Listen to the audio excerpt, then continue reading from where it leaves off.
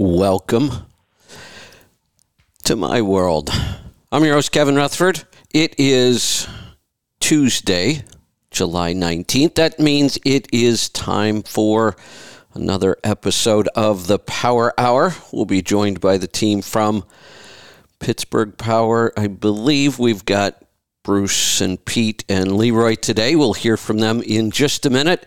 Then we will get to your calls and questions, and it looks like the calls are already coming in, so line them up if you have a maintenance-related question. Engines, performance, fuel mileage, modifications, upgrades, troubleshooting, emissions, electronics, you name it, we'll talk about it. All you have to do is pick up the phone and join us. Those lines are open right now. Start dialing 855-950-3835. Later on today, I believe at 9:30 Pacific time, that'd be 12:30 on the East Coast. We'll be doing an episode of the Pit Politics in Trucking. I believe Stanford is joining me today. I don't think John can make it. I've got some odds and ends. We'll cover those then. Go ahead and line up the calls, and we'll get to them in just a couple minutes. Let's hear from the team from Pittsburgh Power. Who do we have on the line with us this morning? All three of us. Oh, all right. All right. You guys all in the same room there? We are. You still in your office? I am. All right. All right. What's that? We're in a remote location. We can't tell you that. There you go. It's top secret. All right. So who wants to go first today then? Yeah, I'll go first. All right. My good friend, Dwayne Erkey, who was the first person to put the max mileage catalyst in a Harley Davidson and a Model A or Model T, told me the results. He's with a new cement mixer company. So he's hired as a driver, but he goes into the shop because he's a great mechanic.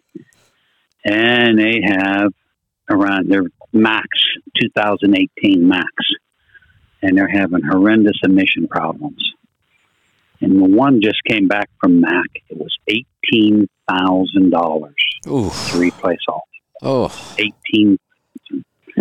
It didn't even run 100 miles, and the engine shut down like came on. Oh. So Dwayne told him about the max mileage catalyst. Needless to say, the older mechanic in charge doesn't believe in stuff like that. The younger mechanic did because Dwayne gave him 5 ounces to put in his Duramax diesel pickup, and he was shocked at the difference.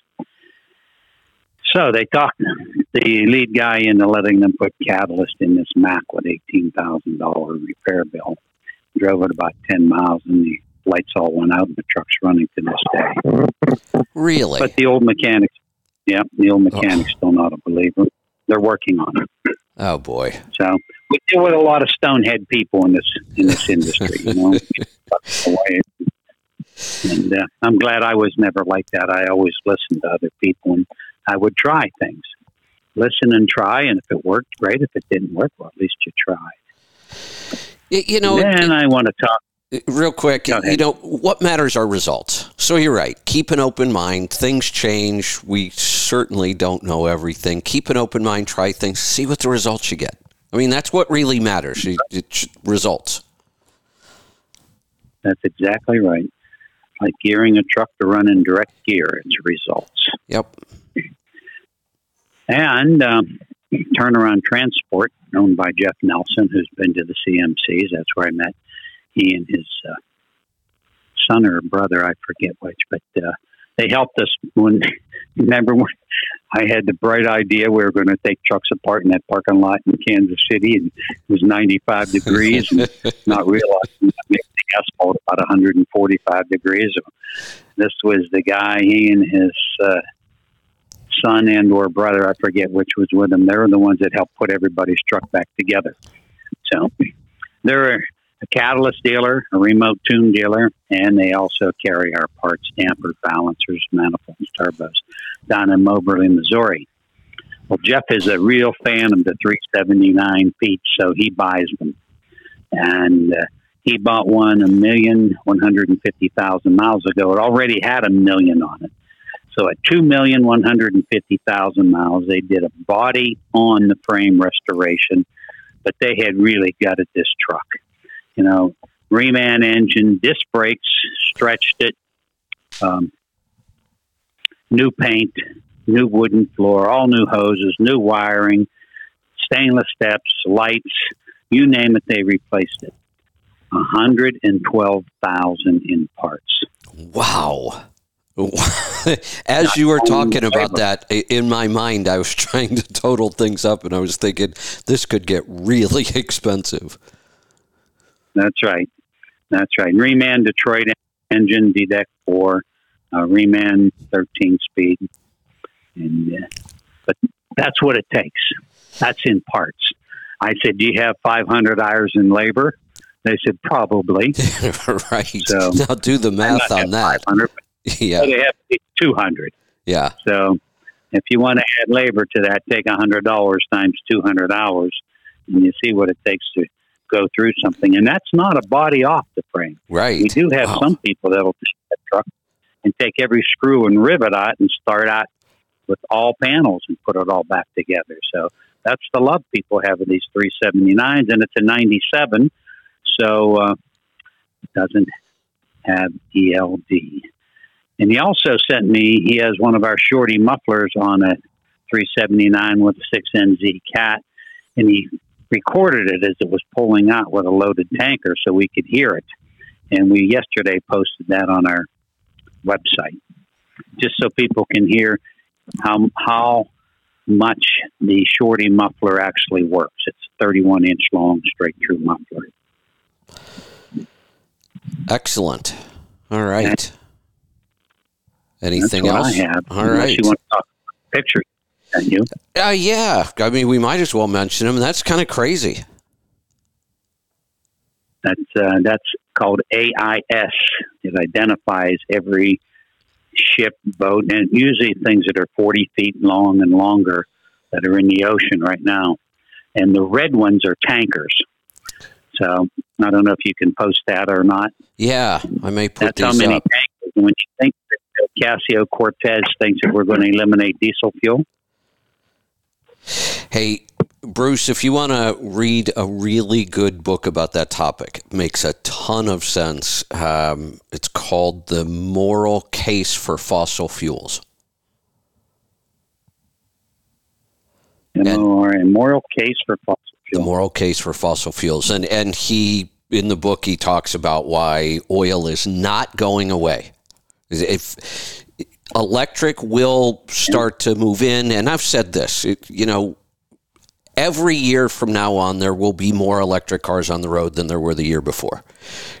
But we are not getting away from oil, natural gas, propane, none of that stuff. It's always going to be here. We have to have it. We couldn't possibly convert to all electric vehicles right now if we wanted to. It doesn't even make sense. But even if we did, even if every vehicle on the road was electric, that doesn't mean oil goes away. We use oil for a lot of other stuff. And we are going to be using it in vehicles for a long time to come. There was an electrical engineer posted something on Facebook, and he said that if you take in inner city, where you have the row houses, if you have 3 people on the same block charging their car at the same time, the rest of the homes will not have AC. Yeah, our grid is weak right now. I mean, we are being warned about, rolling blackouts and, the grid not holding up, and that's without adding a bunch of electric vehicles right now. So it's coming, it's going to happen, it's going to take quite a bit of time, and even when all the electric vehicles are here, we're still going to have oil. So this stupid fight right now with the Democrats just absolutely refusing to produce more oil in this country is just ignorant. I can't believe. Hopefully things change in November with another election, because we should be pumping oil like crazy now. Right now, they say there's enough between Odessa and Midland, Texas, to last the U.S. for the next 200 years. Yeah, we're there. You know, the technology that allows us to get that out. And then from what I understand, there is an awful lot of oil in Colorado that we don't, it's just not economical to get that out yet. But at some point there will be.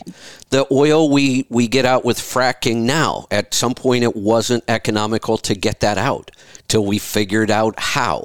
And now that we can, we were energy independent, and in one day, Biden signed all those executive orders on his first day, and this is what we get. You know, $5 fuel, and it's going to get worse. I just paid $6 for diesel fuel. I got 16 gallons for $100. Yeah, that's not. And anyway, my son-in-law in Texas is in the oil business, and he just bought the new electric Porsche. Well, and that's there's. I don't really see. My daughter loves it. Yeah, I don't see a conflict there. You know, I see all these people who are against electric post memes like, "Oh my God, look, they had to tow the electric car in with a diesel truck or whatever." Well, of course you did. You know, we don't have all electric vehicles. We don't want all electric vehicles right now. But adding some electrical vehicles is kind of nice. And if you want one, go buy one. But it's not going to change the oil industry much anytime soon. Right. The electric Porsche has a 200-mile range, so it's a real nice around-town car for them. And my daughter loves it, and I'm anxious to go down to Texas and drive it. Yeah, they're beautiful equipment. Yeah, I'm surprised you don't want to go drive the Audi. Well, I'll get to drive one. That one is impressive. The range 500 miles before I would even consider it. They're getting close. Tesla's up there on their bigger cars, 400 and some.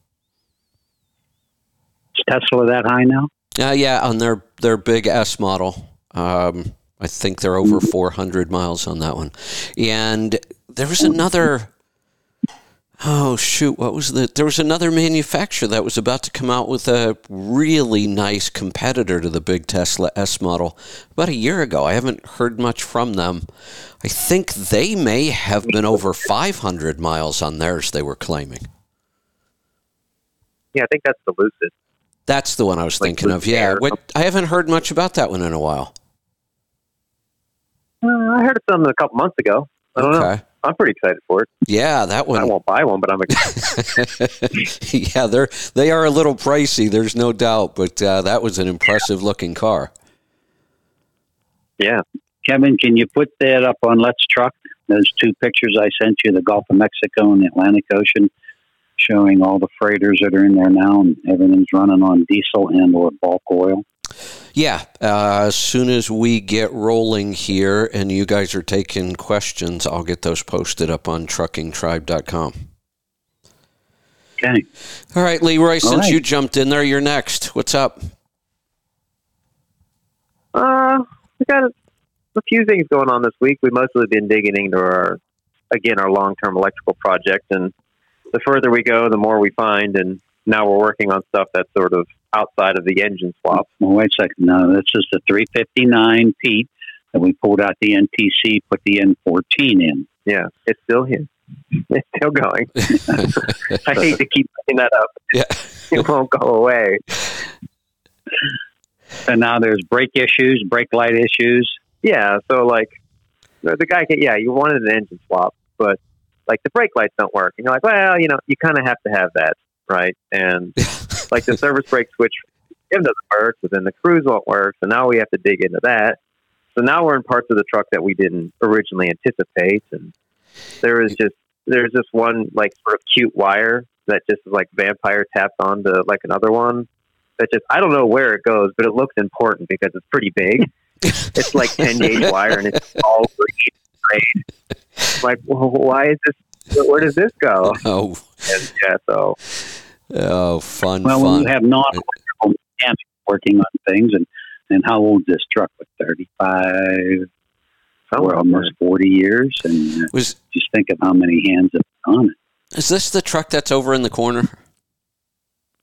Oh, yeah. You remember. Yeah, okay. Yeah, I remember it well. I was parked right next to it for about a month, it felt like. Yeah, that's an interesting truck.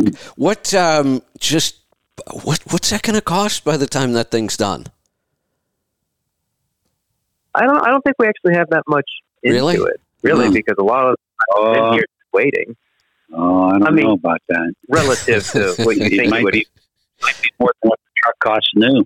When it was new in, 85 or 80. What did it cost? $48 when it was new? $48,000? No. You know, trucks were not that cheap back then. I'm thinking back to... I actually bought a new truck my second year in business. I bought a little Ford Louisville City truck with a 6-speed. I can't even remember what engine it had in it. Little Cummins, I think. But I paid and that would have been, I think I bought that in 1988. I paid like $72,000 for that. And that was just a little single axle city tractor. You were still paying, I'm trying to think of my first new over-the-road truck that I bought. Would it have been that Ford? I think it may have been that Ford that I bought in 1995, and I paid mid-90s for that. So, yeah, trucks weren't that cheap. Not in the 80s or 90s. We were still paying $90,000 to $100,000. A lot of money back then. Yeah, it was a lot of money. Yeah. Yeah. Yeah, we've been cooking away on that, and then we've had a bunch of trucks recently. This has been like the week of trucks that regen too much. So we've had like 3 or 4 trucks in here that regen too much. We've been trying to get those fixed. Those are usually pretty difficult, well, they can be. They're usually simple, but sometimes they're difficult for no reason. So, but yeah, other than that, that's what we've been cooking on. All right. Pete, what's on your mind this week? Hi, Kevin. How are you doing today? Good. Good. What do you got? So last week, I was at the Iowa 80 truck stop. They have their Truckers Jamboree that they have every year. We've been doing it I looked back, it was 2000 was the first year we did that show with them. Wow. First time I did the show back in 2000. We've been doing it quite a while. They do a great job. I mean, the people work really hard there to make it a great show and it's a customer appreciation type of show more than anything. So they do a great job for the truck drivers that are there. The lot's clean. They have a lot of help. And just overall, it's a really good show. They had a lot of trucks in the show and shine this year. I was surprised with the price of fuel that people were, bringing their trucks and trailers, and there was a lot there. They did a nice job. Yeah. The show. They always do. Great people to work with. And I've been, I don't go to many truck stops, but, going to shows, I've been to some that have been pretty bad. Yeah. I was one in Arkansas. I pull in, and I'm on the old diesel. I'm like, I'm getting $20 to get the hell out of here. Threw $20 in there and took off because it just looked bad. I didn't feel safe. There's some crack at the door. Oh yeah. I'm getting the hell out. But that's it's such a nice place. It's a lot safe. It's well lit. They just do things right there. Yeah, that's always been a great show. It's unique. It doesn't feel like the big truck shows. It's just a lot more casual and laid back. It feels more like a summer barbecue kind of thing. And on the way out, I was watching how fast people were going, and there was no truck going under 65 miles an hour. Even when the speed limit was 60. I know. No one. So there's a couple trucks doing 65, and they were probably governed there. Right. But no one's really slowing down. And one thing, so how when you get 2 company drivers, they try to pass each other, and they're not passing each other. Yeah. And it's terribly frustrating. So traffic was light Wednesday morning. So I got behind a guy that was doing 65 or whatever, and I followed him for a little bit in the slow lane. And then I'm going to pass him. I'm going to see what it takes. So on the new Dodge we have, the Ram, I can set the cruise, and there's a up and down arrow, so I can do 66, 67. So I'm like 65 behind him. I bump it up to 66. I get around him. Took a while. Next time, got behind another guy, same thing. I followed him for a while, bumped up 2 miles an hour, got around him pretty good. If you're 3 miles an hour faster than somebody, you go past them pretty quick. Yeah, you do. So these two drivers that are running side by side are literally going the same speed. Yeah, there might be a half mile an hour difference. Yeah. Exactly. I was shocked. I figured, I have time here. Traffic's not bad. I'm going to see, because this is nothing more frustrating than stuck behind two company drivers doing 66 miles an hour. Right, a couple of max. I think the one, they were all they were down speeding. They were those damn plastic trucks, right? Go ahead and say it. It was those damn plastic trucks. But if you're 3 mile an hour different, you can get around a truck fairly quick. I was shocked. It doesn't take much to get around someone. If they're doing 65, you do 68, you go through them, you go past them quickly. You're not tying up traffic for miles and miles and miles. Right. This idea that they've been pushing for the whole 40 years I've been in the industry, luckily it hasn't passed yet. Hopefully it never does. Mandatory speed limiters on the trucks. Just imagine when, 90% of the trucks on the road are all governed to the exact same speed. How does anybody pass anybody? Yeah, that would be horrible. That'd be a problem. Yeah, it is a problem. Yeah. Yeah. All right. What else we got? Anything? Nope, that's all I have, Kevin. So, Pete, I just always like to check in because you seem to know what's going on with everything around there. What's the supply chain looking like for you guys? Getting any better, any worse? It changes. It's about the same, but it's different parts. Okay. So for a while here, I won't be able to get one part, and then all of a sudden those start coming in. And then now it's one boxes have been a problem, and that's kind of changes. It's an issue. It gets better. It's an issue. So right now, one boxes seem to be the big issue with parts. Well, and that's there's no way around that. Right, that's a big one. Yes. Huh. Yeah. So just no worse, no better. Kind of holding the same. Yeah, it doesn't seem like it's going to get any better anytime soon. We've got China going back into lockdowns again. They're talking about another wave of COVID over there, and they're locking down. So I don't think this is going to get better anytime soon.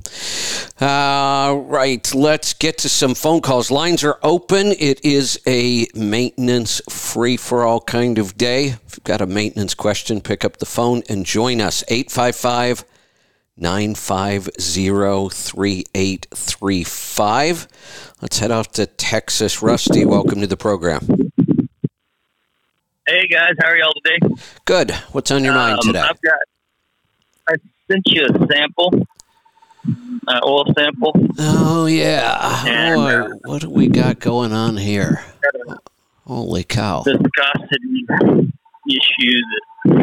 We talked about it last sample, so I went ahead and changed the oil, ran it 20,000, and back at it.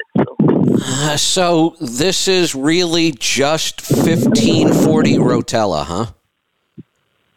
That's what the jug says. And you're not adding Lucas or anything else to it? Nope. You are just a gallon of oil over 5,000 or 6,000 miles. Yeah, you are really that's 50 weight oil. That's the viscosity of the oil in your engine, and I can't figure out why. I couldn't figure out why last time. I certainly can't figure out this time. But it's like running 50 weight. Your viscosity is 18 and a half. That's thick oil. Now, one of the things that is high, and I don't know why it wasn't high last time. It was, and then it wasn't, and now it's back again. You're getting a lot of soot. Something about this engine isn't right because the N14 is pretty clean. We shouldn't see soot numbers like this at all. Your soot level's at 2.3. At one time, it was up as high as 3.6. And soot will start to thicken that oil. So I'm going to assume that this issue is the soot causing the soil to thicken, because I can't find anything else that would cause it. And there's really nothing else going on the sample that we need to worry about. Everything else looks good, but we just have to figure out why this thing's just not burning fuel very well. Let me ask you a question. Go ahead. When you're pulling a long grade, and let's say you're 22 or 25 pounds of boost, do you have a spot mirror on your stack so you can see the stack? Yeah, I can. Yeah, I don't have a spot mirror, but I can see the stack pretty well. Years ago with mechanical engines, just about everybody had a little spot mirror. It's really handy. I mean, you can buy those things. They're not very expensive, and you just clamp them onto your existing mirror and put it up so you can see the stack. And don't be shocked at what you see at nighttime, because you're seeing a lot of heat vapors. But during the day, when you're pulling a long, steady grade at a steady boost and you're holding the throttle steady, there should be just heat coming out, no smoke whatsoever. Is your stack burning clean? If you turn your head and kind of look up at it?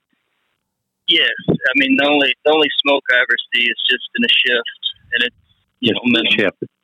There's a, When was the last time you set the overhead?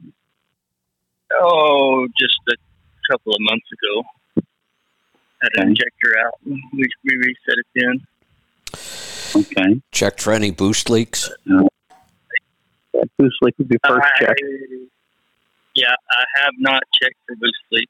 Yeah, I'd start there. What does the truck make for total boost? Foot on the floor, 1,800 RPM going up a hill. 37. Oh, that's a pretty strong N14 then, because 32 is 5 1/4. Yeah. So if you're at 37. But it has y'all JR programmed it. And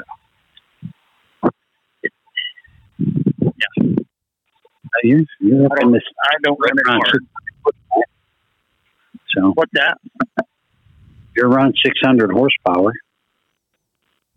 Yeah, it sure doesn't feel like it. I mean, it has the boost. I can see the boost, but it doesn't. I mean, it certainly doesn't. Could we have a lot of the turbine housings choking the engine? If you can't get us the numbers, the A/R ratio on the turbo, or email Peter pictures of the turbo, several pictures. All right. What type of truck is this? It's a T600 2000 model. What do you have for an air cleaner? Stock or feed air? Just a stock air cleaner with y'all's exhaust manifold. Okay. So, air restriction can also help or cause efficiency issues, which could cause soot.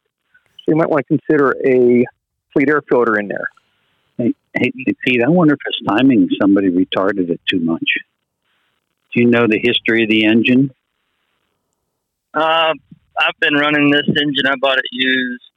Had 250,000 miles on it, and I put 360,000. I've got you might want to make an appointment, get in here, and let's pull an injector and a rocker box off and put the timing tool in and see where it's timed. Because if you're making boost and you're not feeling power, it's either two things. You have too much restriction in the turbine housing of the turbocharger, or the timing is too far retarded. Could we have a lot of exhaust restrictions somewhere?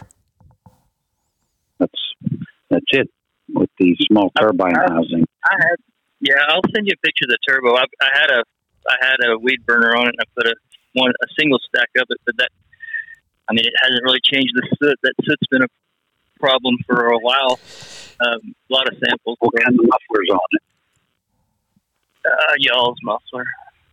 So it's straight through, so it's not the muffler. Yeah. Huh. I know. It's interesting. We've got to solve that soot issue, though, because I think that's what's causing the viscosity to go so high. Yeah. Do I need to drain the oil?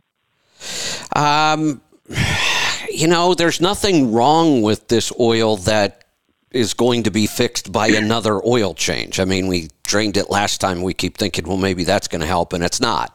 This oil's staying thick for some reason. So until you find something to try and fix, I just leave this oil in there. I mean, once you figure out, okay, we found a problem, maybe this was it, solve that problem, then change the oil, and let's see if it clears up. But if not, I would just leave this in because it's not hurting anything. Okay. I'll call him at Pittsburgh Power. I appreciate y'all. I got to jump out here. All right. You're welcome. Thanks for the call. All right. Let's, now I was trying to get those pictures posted. I got to get back. All right. Let's go to Minnesota. Adam, welcome to the program. Good morning, gentlemen. What's on your mind today? I've been thinking about some of the things that you guys have talked about as far as changing out gear ratios and transmissions, and I have a Super 10, and I like it, but I just wanted to find out or get your opinion about if you put a 13-speed in there, because you have more gears, would it actually reduce the RPMs as you're driving down the road with the extra gears? Possibly when you're going through the gears, but we spend, in an over-the-road operation, we spend over 90% of our time in top gear. So, and top gear doesn't change. Well, I mean, it can on different transmissions, but many 10 speeds, 13 speeds, and 18 speeds have the exact same final gear ratio. And as long as that final gear ratio is the same, that's where you're spending 90% of your time. So yeah, having a couple extra gears in there to split now and then can save fuel a little bit, but it's not much. Usually those gears just make it a little more drivable too. Kevin, on this Super 10, what year is this transmission? The engine is a 2003, so I'm assuming the transmission is the same. It's a glider in a 2012. Oh, the 2000. So it's a Super 10. Does anybody know the final gear ratio of a Super 10 in 10th gear? Is it 0.73 or is it 0.85? For some reason, I think it was weird, like 0.78 or something for some reason, but it's not that far off. I mean, we're going to be right there in mostly the same gears anyway. Is the tag on the transmission? I haven't tried to look for it, so I wouldn't know. I'd have to get in there and look.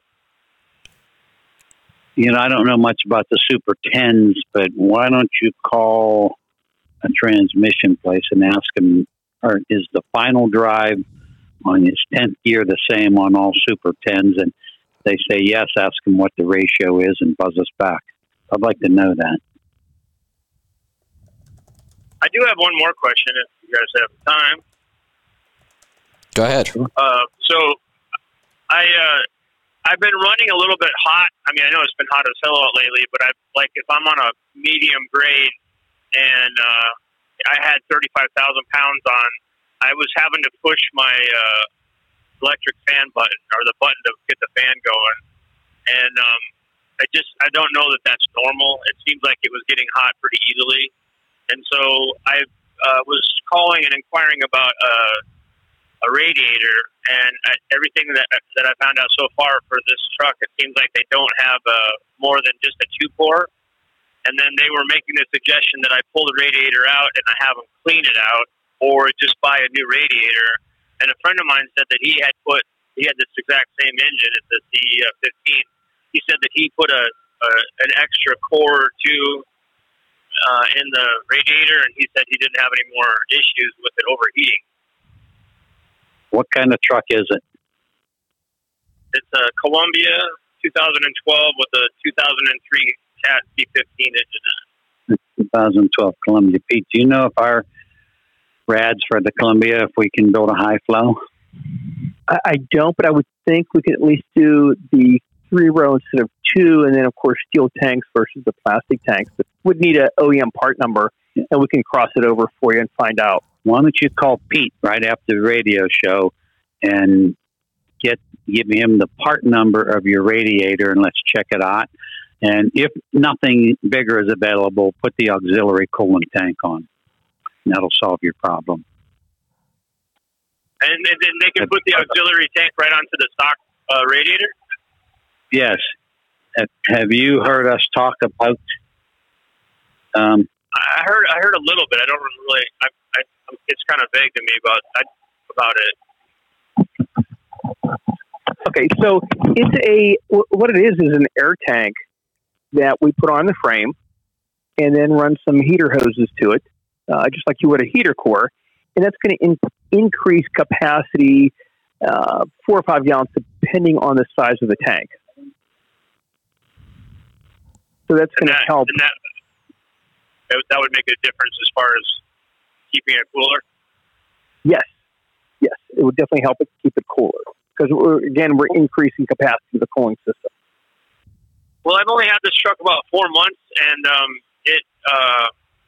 it's got 900,000 miles on it, and I don't know if it may be running the same like the original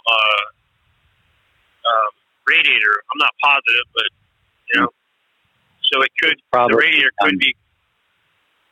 It's probably what? Probably finished. Call us. Call us if you can get the part number of that rad and see if we have a high capacity radiator for it. And how hot are you running? You say you're running hot, but what are you calling hot? Well, when it gets over 200, I usually turn the fan on. Like I don't like it to get past 200. It's easier. Do you have 180 thermostats?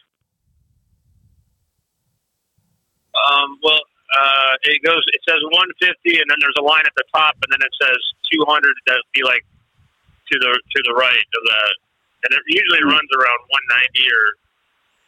I'm guessing. Sounds like you have 180 stats. It takes 16 degrees to fully open, so that's 196. It's much easier to defeat heat before you get heat.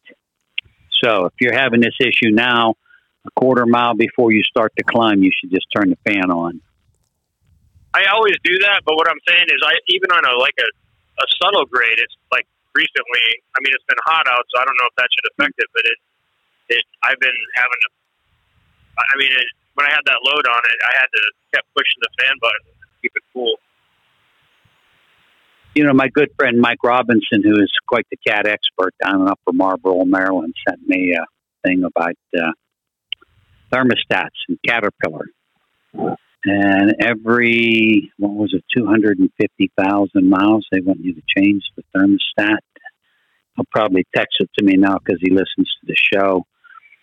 So you might want to do new thermostat and the new radiator cap, because if the rad cap isn't holding the 7 or 14 pound of pressure, whatever it's set for, you will run hot. And it's hard to get heat out of your heater, but right now you're not using that. But I would put a new thermostat in it, and let's put a new rad in it and go from there. Okay. All right. Thank you, sir. I appreciate it.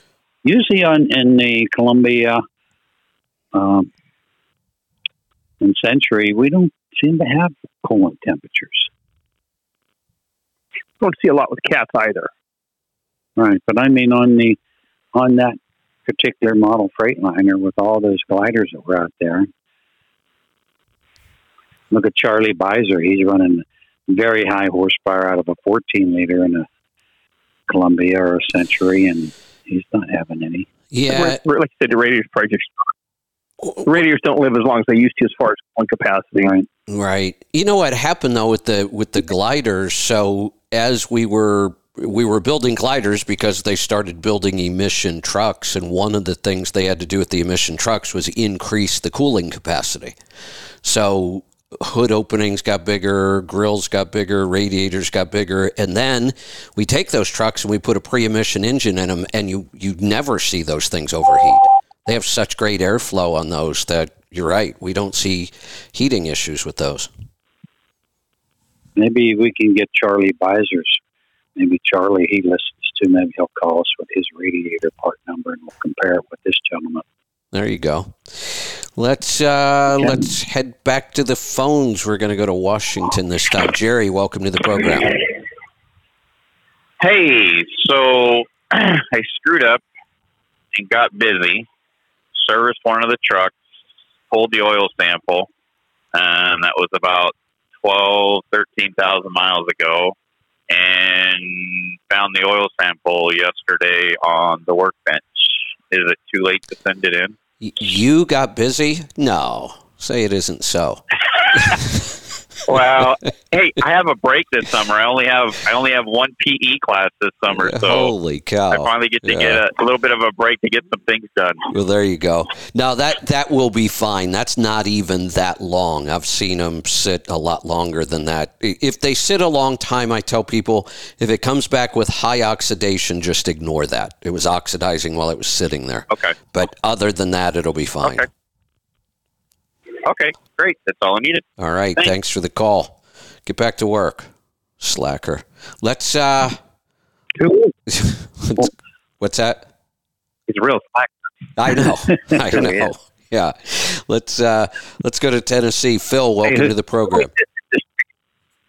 Hey, good morning. Okay, so I'm rebuilding my cab over. We dropped the crate M11 in it. I put a brand new transmission in it, a 13 double over, and I put new rear ends in it, 264s. Two-part question. These new components, when do you recommend I change the fluids out because they're brand new, or do I not need to worry about it? Like the tranny and the differentials. It's a good question. Never had that one. Well, wait a minute. I probably 200,000. Yeah, if we're talking about differentials and transmissions, and you're using synthetic, it's 500,000 miles. Okay, yeah, so don't worry about it being brand new. Like the engine, well, you change the oil pretty quick to wash out any chips or any crap in there. Well, we don't do that with driveline components because they're clean. I mean, they're sealed units. It's also why we change the oil on a truck. Now I know we're going 50 and 60,000 miles. We change oil on these components at 500,000, and the reason is they're sealed. Right. You don't get a lot of contaminants in there. You don't get a ton of wear metals in the very beginning, so there's really nothing to worry about cleaning out. Okay. Number 2 question. A while back you had a show, Kevin. You guys were talking about the ratios in the transmissions.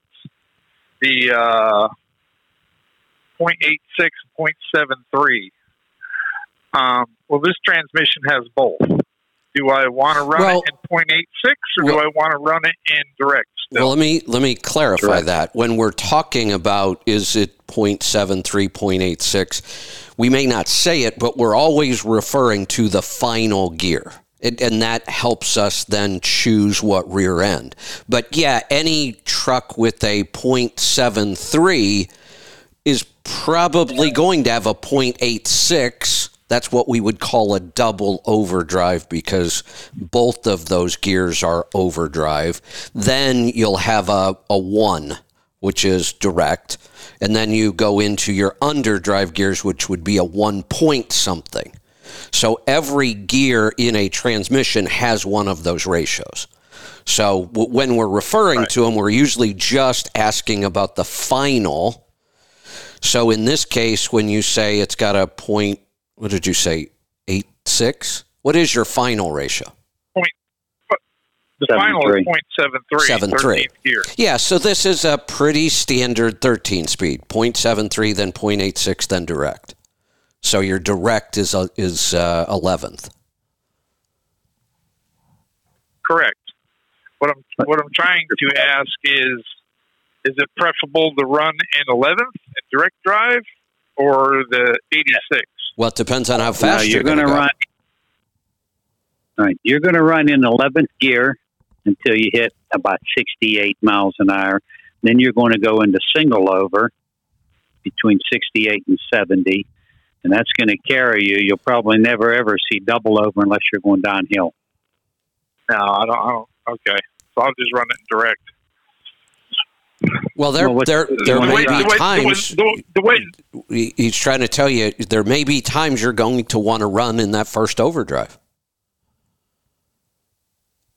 Well, at 1350 in direct drive, I'll be running 60 miles an hour. That's about where I run all the time. So. Okay. Just keep in mind that sometimes when you're empty or light, even at that speed, you might want to try that first single overdrive and see how it runs. Yeah, man.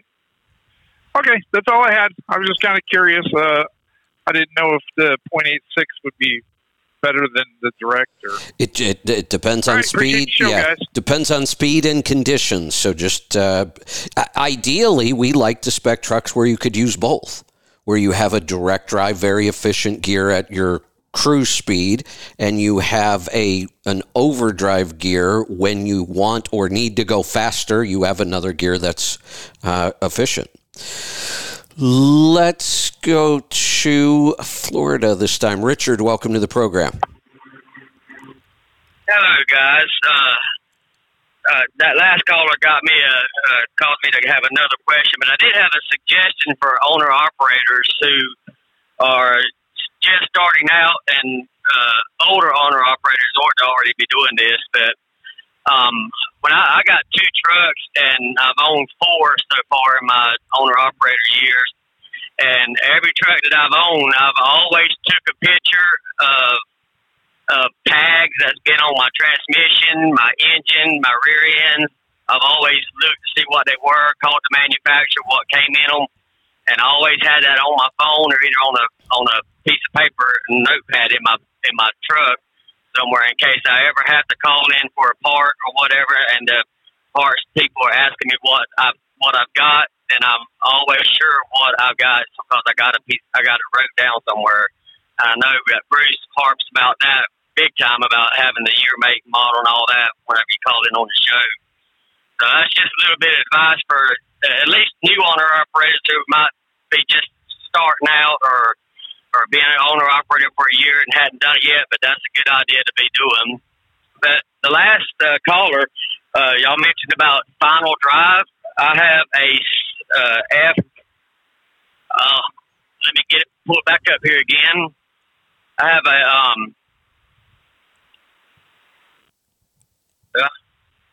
FRO 16210C, 10-speed. What would be the final drive on that, or do you know? Should be 0.73 or 0.74. 7, 3, or 4? Yep. All right. And if I run that in, that would be 8th gear, final direct drive? 9th. 9th gear? We kind of refer to it as a double overdrive because it's a 0.73 or 7.4, but technically you only have one overdrive gear. Okay. So if later on in the years I had to change out my rear ends, and if I do, I don't have to now, but if I do, I would like to put it to where I'm going to be having running in direct drive. I'm in the Midwest, running mostly Midwest. What would be the best gear ratio for that? What engine? Yeah, I was just going to ask what year. Well, it's a 99 12.7 Detroit and a 2000 T600 Kenworth, 500 horsepower. What speed do you want to run? I normally like to run between 55 and 60, 65 if I'm empty, if I'm kind of in a hurry. 264 is your gear. Yep. Low Pro 22 5 tire.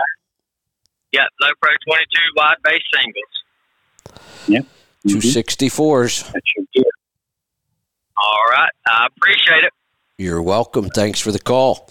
Let's see. Hey. Go ahead, Bruce. Did you have good something? Advice too. Yeah, good advice about taking pictures of the data tags, the engine serial number, know what your transmission, know your differentials, and have that all written down.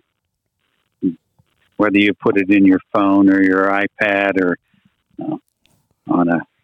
you can write that on a business card and stick it in your wallet, but it's great to know that. Good point. Good point. Let's go to Virginia. Mr. Beiser, Welcome. You must have heard your name. Good afternoon, gentlemen. Yes, I did. Mine will get up on a hard pull to 210 degrees. That's it. That's a 14-liter, 60 series, EG Yard, and a Columbia. And when I'm at that temperature, I'm pulling 40 pounds of boost, but I'm only running 700 on the exhaust. Why would the exhaust be so cold when the engine temperature's up and the boost is up? Well, first I cannot get over 800 degrees out of this exhaust no matter what I do.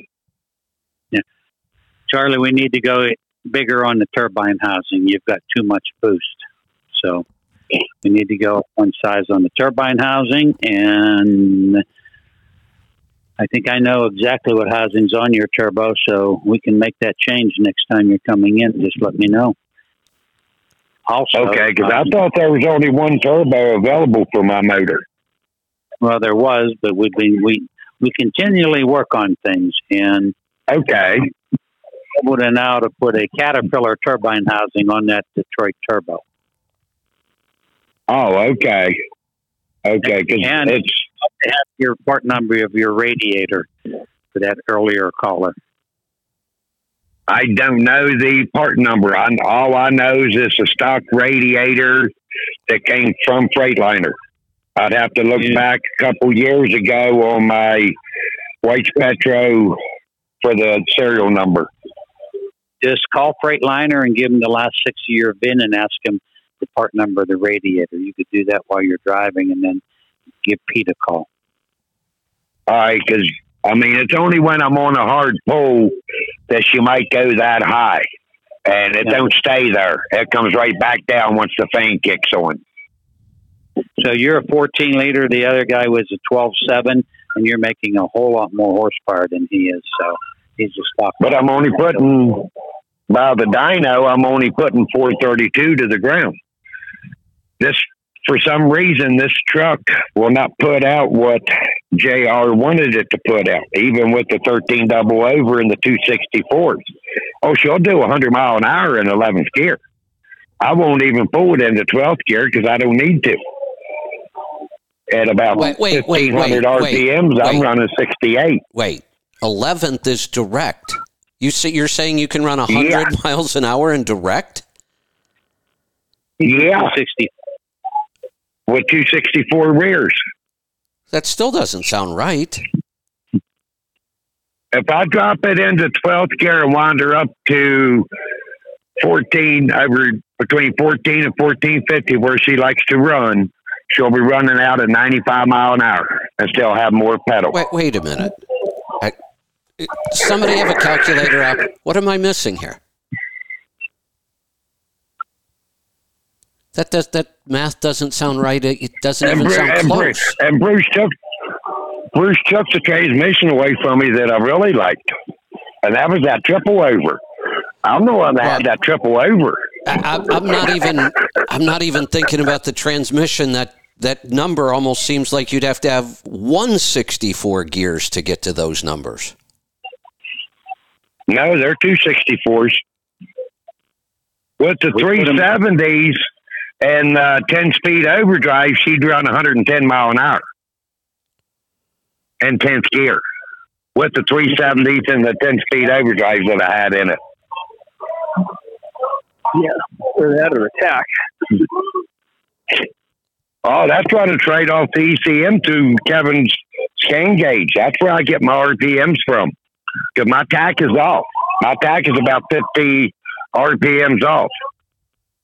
For every 5 miles per hour that I go up or down, it's 20 RPMs up or down. For every 5 miles an hour, that's 100 RPMs. So if I go up 5 miles per hour, I'm only raising 100 RPMs. If I go down, so 20 RPMs per mile per hour. I think I did the calculation right. Yeah, I don't. And if you got time, Kevin, I'd like you to open up Dulcie May, because I'm getting some fuel numbers that I love, and I'm hoping that Miss Jane is working on the next batch of the mileage improver. She is. Good. Just got 40 more gallon in. Are you using the mileage improver, Charlie? I sure am. Didn't we go over? Did we go over your numbers last week? 2 weeks ago. 2 weeks ago. Okay. Thought I remembered doing that. No, I didn't. I'm waiting for my oil sample to come in that I pulled since I started running that. And next Tuesday, I'm hoping to have it to send it in for you to look at it and see if that has changed anything with the oil sample. I'm looking. I wasn't paying attention to that because I'm looking at your fuel numbers right now.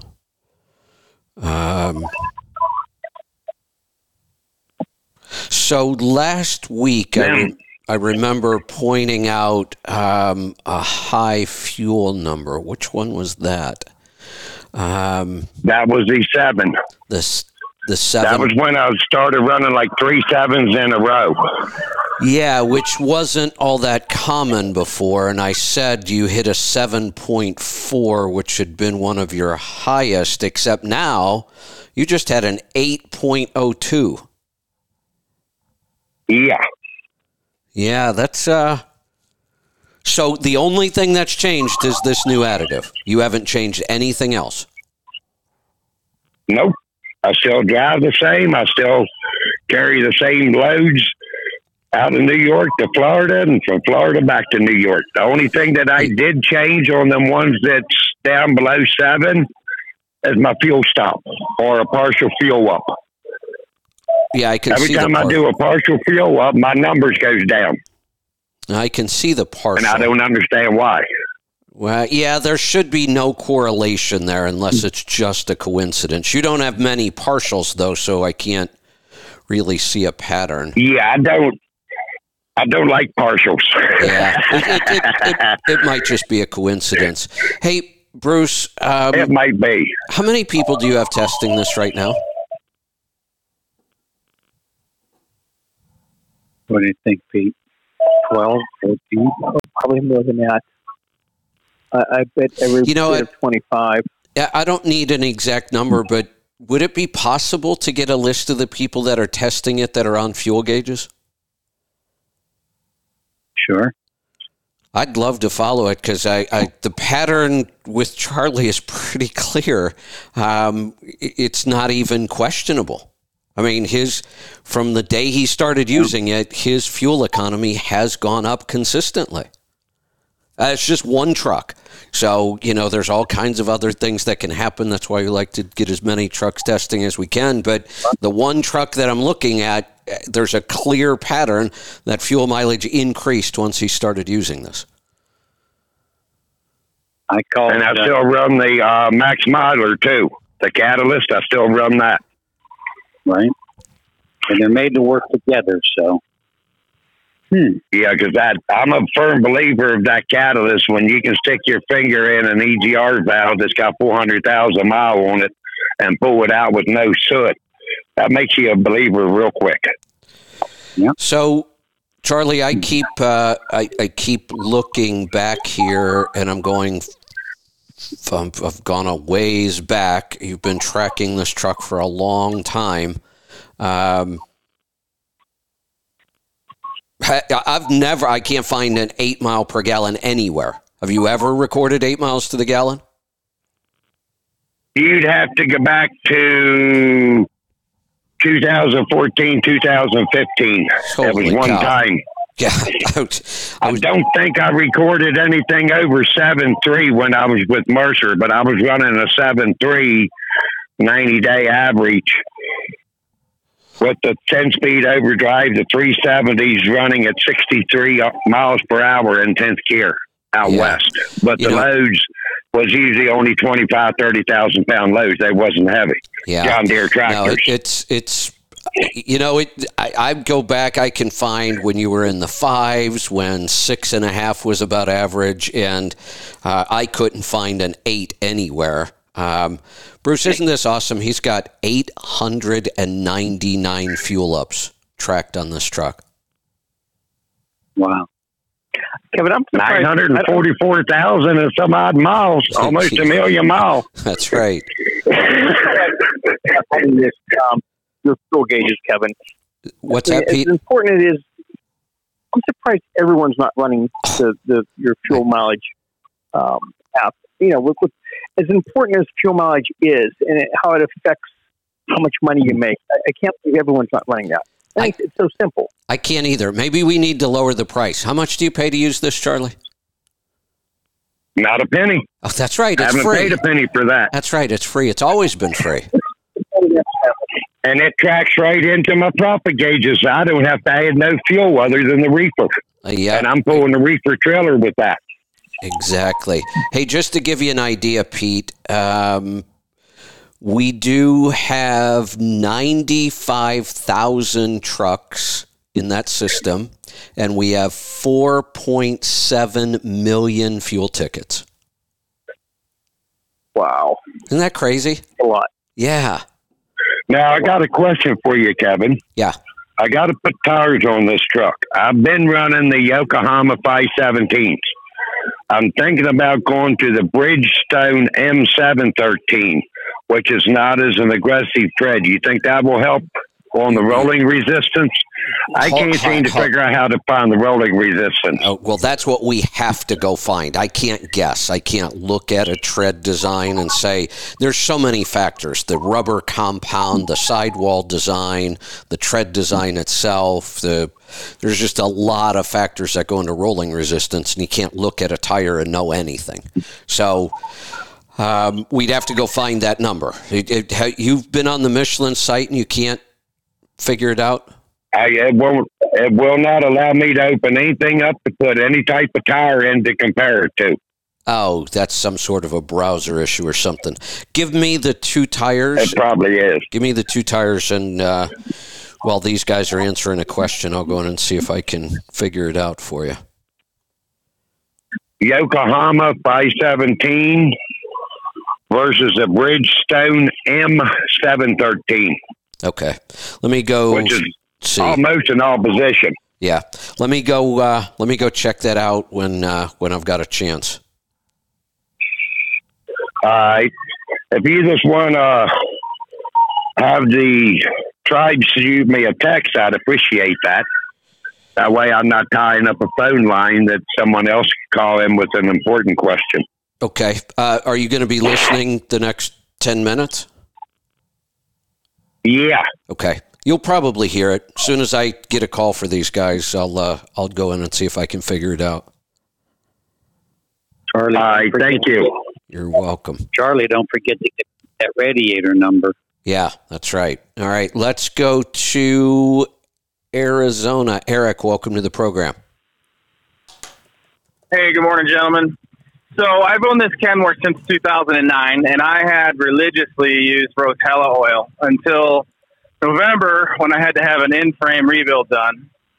And based on about three guys' input, we switched to Mobil.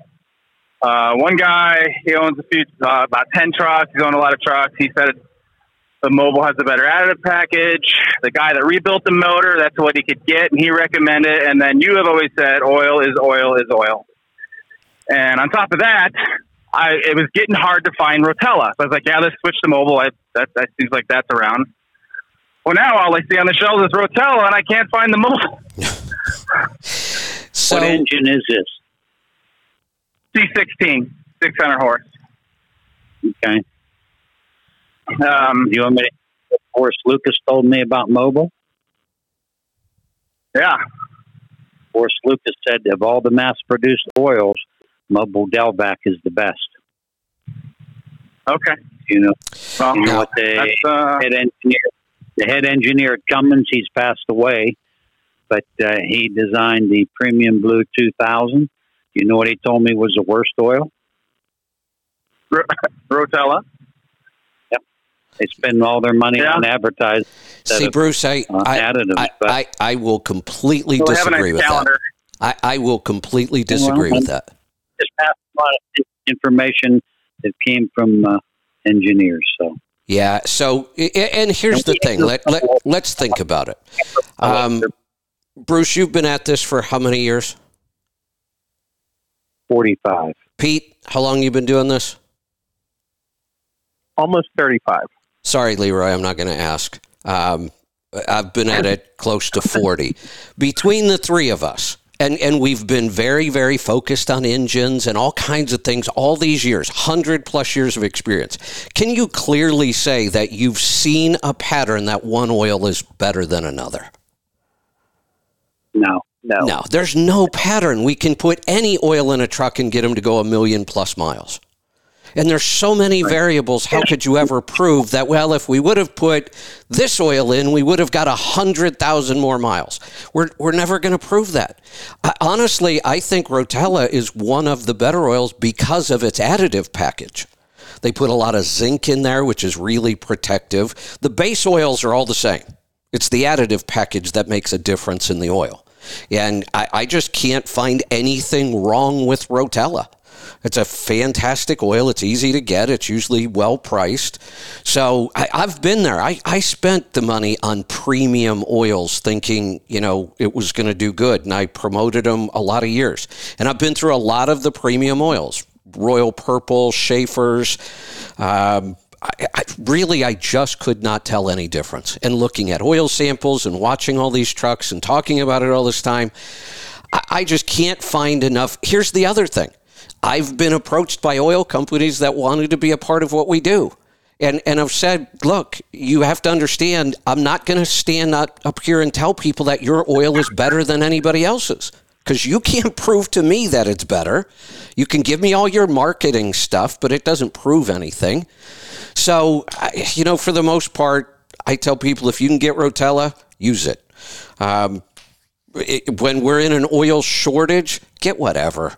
I mean, really, put anything that meets the API classification, put it in there. It's not going to make much difference. I don't think I've ever seen a engine failure because the oil failed. There's another good point. You're right. Yeah. It's unfair because there's fuel in the oil, there's coolant in the oil, which is not the oil's fault. But I can't ever say that, this engine is wore out because you used X brand of oil. Correct. And right. I know, years ago, when I'd buy oil, I'd buy it by the case. I bought it at Kmart, so that's how long ago it was. And I would use whatever was on sale. So when I needed a case of oil, whatever, and I never had a problem. And when, at one point I have a quart of this, I have 2 quarts of that. It was all the same weight, same class. It was just different grams. That oil change was 3 or 4 different oils. Right. Never had a problem with it. Right. It didn't use any more oil. The oil light didn't come on.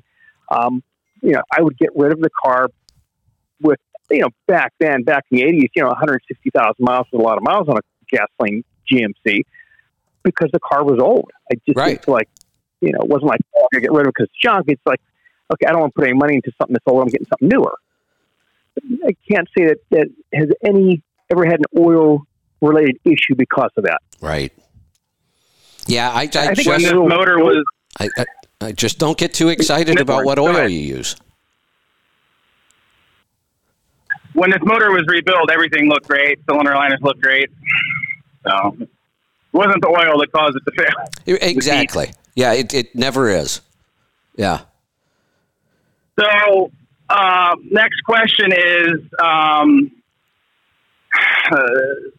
a 5-core radiator. I had a 5-core put in after it was rebuilt. And I was asking around Facebook and, what you get on Facebook and things, places like that. But one comment one guy said was that a 5-core radiator is designed for equipment like generators or whatever that's set in stationary and not getting a lot of airflow from moving down the road. Is there any thoughts on that? Because it does seem to heat up quick, and it is the middle of summer and everything. So, right. You can't get the airflow across a 5-row versus a 4-row. That's why we always do the 4-row. So we'll do 4 rows, a combination of either more tubes or bigger tubes, depending on the radiator, and also the fins. A lot of stock radiators are 12 fins per square inch, and we'll do 14 to 16. And the fins are what produce the heat from the tubes to the atmosphere. So, yeah, we're not a fan of the 5-row radiator. Okay, that's good to know. I think I'm going to keep it for now, and I'm going to try adding an expansion tank. What'd you call it? You said something on it earlier. You said you use an air tank and you run coolant lines to it. Yes. Yeah. Is that something in your store, or you just kind of fab that up as needed? Fab that up. I don't have any kits. Just go to a local shop that sells an air tank and mount it to the frame, and run heater lines to it, just like you would a heater core. It's basically that's how it is. I was thinking of using the lines that go to one of my heater cores and just putting a valve to divert it to the tank instead of the heater core, and use the heater core in the winter and the tank in the summer. Right, because you want to be able to shut the tank off in the winter. You won't need it in the wintertime. Yeah. Okay, all right. Thank you, gentlemen. Have a great day. You're welcome. Thanks for the call. Real quick. Charlie, I had the same issue you had at the Michelin website, so I'm going to have to play around with it when I've got more time. I load the page and none of the fields will respond. You just can't enter anything in any of the fields. So I think that's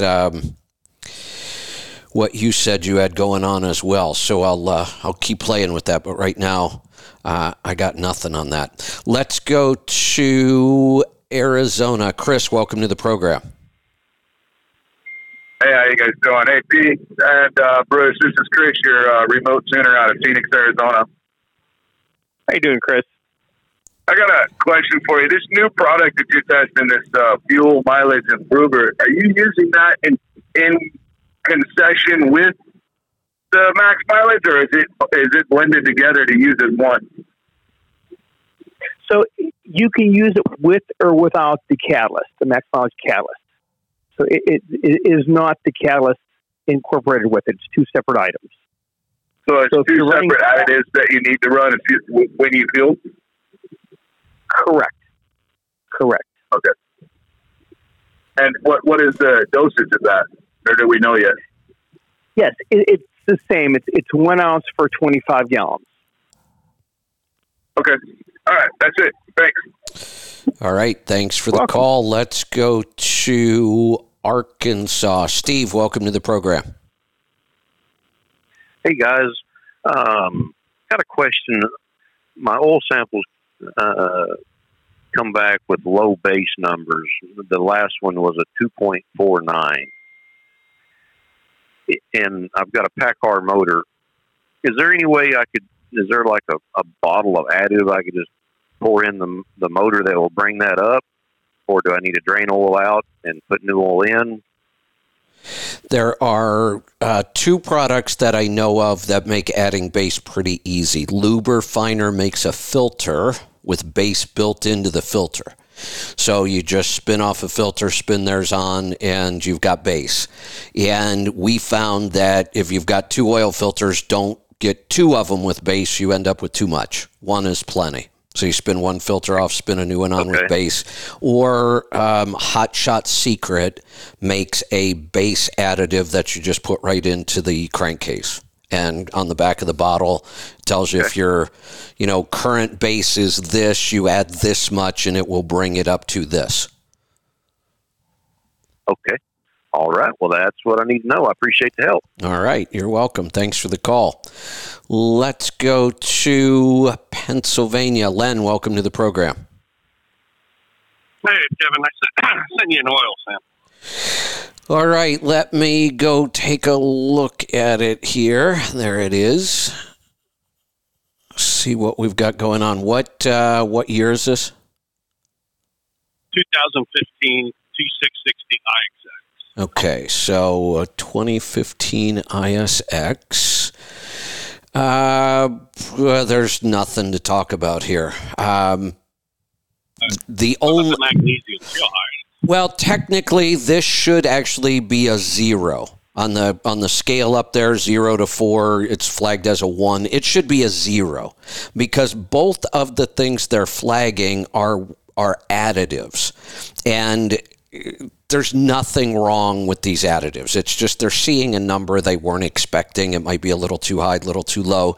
But I've never, ever... I've looked at 100,000 plus oil samples. I wish they would just take this whole category off the oil sample. We never use it. It never matters. And it just confuses people. And if we would have taken that off, yours would be a 0 and you'd have no questions. Yeah, I see it had a little annoying. What's that? Okay. I said when I saw that, it kind of got me worried, but it was so, when 700 it said, so. Yeah, here's the thing. The magnesium 700. Oh, okay. Somebody did you put a different kind of oil in at some point? Maybe add oil and not use the same oil? Well, I went into Cummins to get some work done, and I had them service it, and the only thing they use is Valvoline, and I always use Shell, so that would be the only difference in the oil. That's why. Shell doesn't put a lot of magnesium in their additive package, but this oil does. If you look at the moly, the molybdenum, and that's a goofy word. Yep. That's why we call it moly. Some oils have almost no moly in them. With the oil you were using had almost none. Some oils use moly as a friction modifier. So then it has a lot. Like I said, I just wish they would take this section off. I spend more time trying to explain this to people when it doesn't matter. And I got one question for Pittsburgh. What's your schedule like for a peak and tune? My warranty's done on this in August. What are you guys looking at? How far out? Tune, give us a few days notice. We can get you in pretty quickly. 2 days. Okay. Oh, okay. All righty. All right. I'll call you guys direct then, and when it gets closer, about mid-August, I think August 19th is when my I'm up. So that's good. Appreciate it. All right. Thanks for the call. Let's have a good one. Roll right through them here. We're going to be heading off to California. Jocks, welcome to the program. Hey, a lot of questions here. So I got my bottle of the Supermax, and when I pulled it up, the only thing on that white bottle said 10 ounces per 25 gallons. 1 ounce. But it was the 1 ounce. 1 ounce per 25 gallons. Well, I ran 10, and I didn't even get all the way to California with that one bottle. That's why. So, wow, Lord, I hope I didn't mess nothing up. But so you got it. Well, I mean, I saw an improvement, and it has power. I'm telling you what. So, but so you got to mix the two together. It's not mixed already in that bottle. So putting them together, the catalyst on the mileage improver, we haven't made a decision whether we're going to mix that with the catalyst or have it as one. First, for 2 ounces, 25 gallon. Right now, it's separate. Okay. Yeah, that's okay. What engine are you running? I've got the 2015 Kenworth T680 with the Cummins, and got y'all's package in there. But I only had to pull down the ninth once on those little rolling hills in Mississippi and Texas. I mean, it just ran like a whole different truck. And of course, there's white all the way back down down underneath where it was just that white dust, clean and stuff. So, yeah.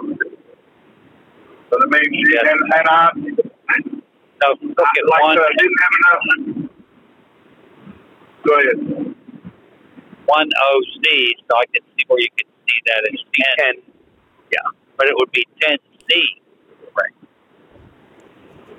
Well, and like I said, I wish I would have taken a picture of the bottle, but I looked at it several times because I know you said it probably would be 2 ounces. Something I'm thinking 10, but if it pays for itself, I'll get another bottle ordered in, and I won't have it until head back out until next week after I get home. But I'll run it like that and then let you know. But like and the thing was, the way I was figuring it, it was going to about break even. And like I said, it was only, one tank that actually had full stuff in there from what I expect. But if it does, it'll be well worth paying for itself, without a doubt, There you go. And like I said, it's 10 ounces. I don't want to be breaking even. So, Yeah, and more power. right. I mean, Yeah. it does have more power, So it's awesome. Just keep working at it, and I'll give her a shot and call you back and let you know how it goes. Excellent. All right. Thanks for the call. We're going to take this. Did you have something, Bruce? Yeah, I just wanted one thing I wanted to start out with. I had a call the other day, and a guy said, I don't know how my truck is geared. It's a Max Force International, but it's 70 mile an hour. I'm at 2,700 RPM. Whoa. I said, well, that's virtually impossible. These won't let you go there. And this guy went from using pickup trucks to do, what's that? What do you call that? Hot shots. And so he bought a truck. I said, well, what transmission and rears? He said, well, I don't know. I said, when you bought this truck, didn't you ask? He said, no. He said, I just bought another truck, and I didn't ask on it either. I said, well, you need to know these questions. So I'm kind of new to the industry. And I'm talking to him, and I'm thinking 2,700. And he swears that that's what it is. Turns out it's a 466. Oh. With 6-something gear ratio. I'm looking from my notes on it. 600 and some gear ratios. It was a city delivery straight job that was converted into an over-the-road tractor. Oh, my God. First off, I can't imagine what it would be like sitting on top of an engine doing 2,700 RPMs all day long. It was. So, anyway, that's some of the things, some of the questions that we get. Wow. You really have to stop and think. How is this even possible? Well, I said, I'm like it's screaming. He said, oh, it's screaming. Yeah, it is. Yeah, it is. Well, here's how it's possible, Bruce. Let's think about it. When you go buy, he came out of pickup trucks, right? When you go buy a pickup truck to do stuff like this, nobody knows what the rear end ratio is on a pickup truck. Who looks at that stuff?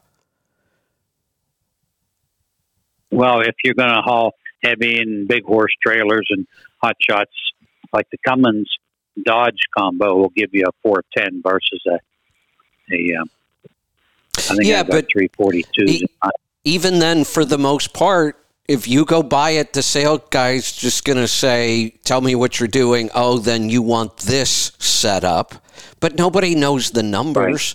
Right. And the transmissions, hell, who knows what transmission? It seems like they're constantly making new transmissions and So I could kind of understand if you weren't part of the trucking industry and you're just used to buying work vehicles, you don't probably even realize that those numbers exist or what they mean. That's exactly right. Yeah. And once he told me from a pickup truck to a little medium duty truck, then I realized that, okay, that could happen. Yeah. Yep. 2,700. Oh, man. Oh, man. I had a guy about a month ago who said, well, nobody teaches me this stuff. And I said, well, man, all you got to do is Google it. You got to go look. Magazine. Right. You got to go look. Nobody's going to show up at your door and start educating you. Right. Got to educate yourself. Huh. Sheesh. All right. Let's grab one more call, and then we are going to wrap this up. I got to roll on into the pit here in a couple minutes. Bob in Kansas. Welcome. Yes, MX-13 pack car. 24,000 miles with the catalyst. 6.3, 24,000 miles, give or take a little bit, with the fuel improver, 6.33. So technically, no improvement. Yeah, just held steady. Why are you so low out of the PACCAR engine? I haul lots of heavy, oversized loads. Okay. There's times I'll be at 3.8 all day long. Ooh. Oh my. Oh. When I'm empty, I'll be up around 8 and 9. Boy, something's wrong. Something's wrong when you have a spread. Nothing's wrong. Well, you don't realize how hard it's working. Well, tell me. I mean, and I have not seen an operation. I've worked with guys who pull cars where 4.5 is average. I've seen heavy specialized where 4.5 is average. But those trucks don't do 8 or 9 when they're empty. I've just never seen a spread that big. Yeah. It's what territory are you operating in?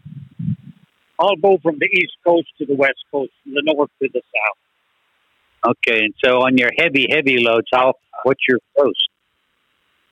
I'll be 110, I'll be 90, I'll be 88. I'll have 13 wide, 14.5 tall, nothing aerodynamic, and you've got a 30-mile-an-hour wind. You're going to burn some fuel. Oh, there's no doubt. I'm not arguing about the low number. I can certainly see that with that kind of freight. But what I'm saying is we just don't normally see that high number empty then. I'm giving you the two extremes. Okay. The average high number is not that high. Okay. But there are times I will do 8 for all day. Okay. Those are the two extremes. Got it. Okay. And that helps then. I could see it as the extremes. Yeah. Yeah. That's 14.5 foot wide. That's brutal. Yeah, it is. Yeah, all of that.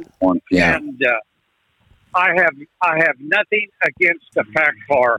This is the second one I've had. They've treated me very good. The Ultra Shift transmission is awesome. The 12-speed is better than the 13-speed. I agree with that. Technology is awesome. Yeah, I agree with you. These new smart transmissions, we finally got it right after 20-some years. But they are pretty impressive now. Okay, have a good day. All right, thanks for the call. We're going to wrap this up. Anybody have any final words they want to close with? I do not. All right. Newer hasn't spoke much. Maybe he does. Maybe next week someone will have a question for me. Today was all mechanical stuff, oil and all kinds of weird stuff. All right, we will wrap the... Oh, wait a minute. I have an answer here on the Bridgestone for Charlie. Angie went in and played around with the site and figured out what we were doing wrong. You have to select a specific box first before any of the other boxes work. The Bridgestone has an 83 rolling resistance compared to the other one. So, Charlie, that would be a good tire for you. Yeah, go ahead and make that change. You'll actually see some fuel mileage improvement. Don't make the change till we're done testing the fuel mileage improver, though, because that'll screw up the whole test. So try not to make that tire change if you don't have to. All right, we're going to wrap this up. Be safe, be profitable, be fit and healthy. Always do the hard work and master the journey.